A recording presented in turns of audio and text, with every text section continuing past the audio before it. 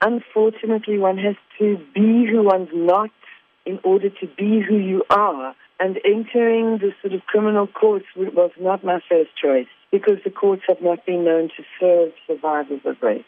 After landing in South Africa, I've been living in Sweden. I have a disabled daughter who's got Down syndrome, and the last few years especially she's been benefiting from the kind of support in Sweden, so I've been there mostly.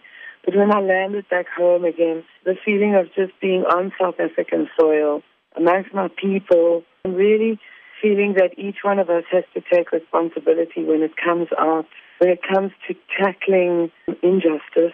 Now, over 24 years has passed in you dealing with this ordeal, but what has been the reaction from Jordaan in your claim on this matter? When last have you been in contact with him? I have no personal contact with him whatsoever, despite my initial outreach for what would have been a restorative justice mediation process. I wanted him to acknowledge that an event, that a misdemeanor had happened.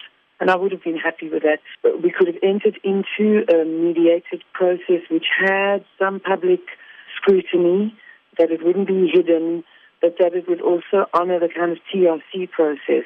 South Africa gave the world a model where the most heinous of atrocities could be dealt with outside the legal courts, which are often the playing fields of highly paid lawyers. What has been the reaction from law enforcement and authorities over your claim? Law enforcement, I can say up to now, besides my first laying of the charge at the police station, which had moments of very, very awkward and kind of potentially traumatizing for any other victim who's coming into a police station, to meet the kind of skepticism and question grilling.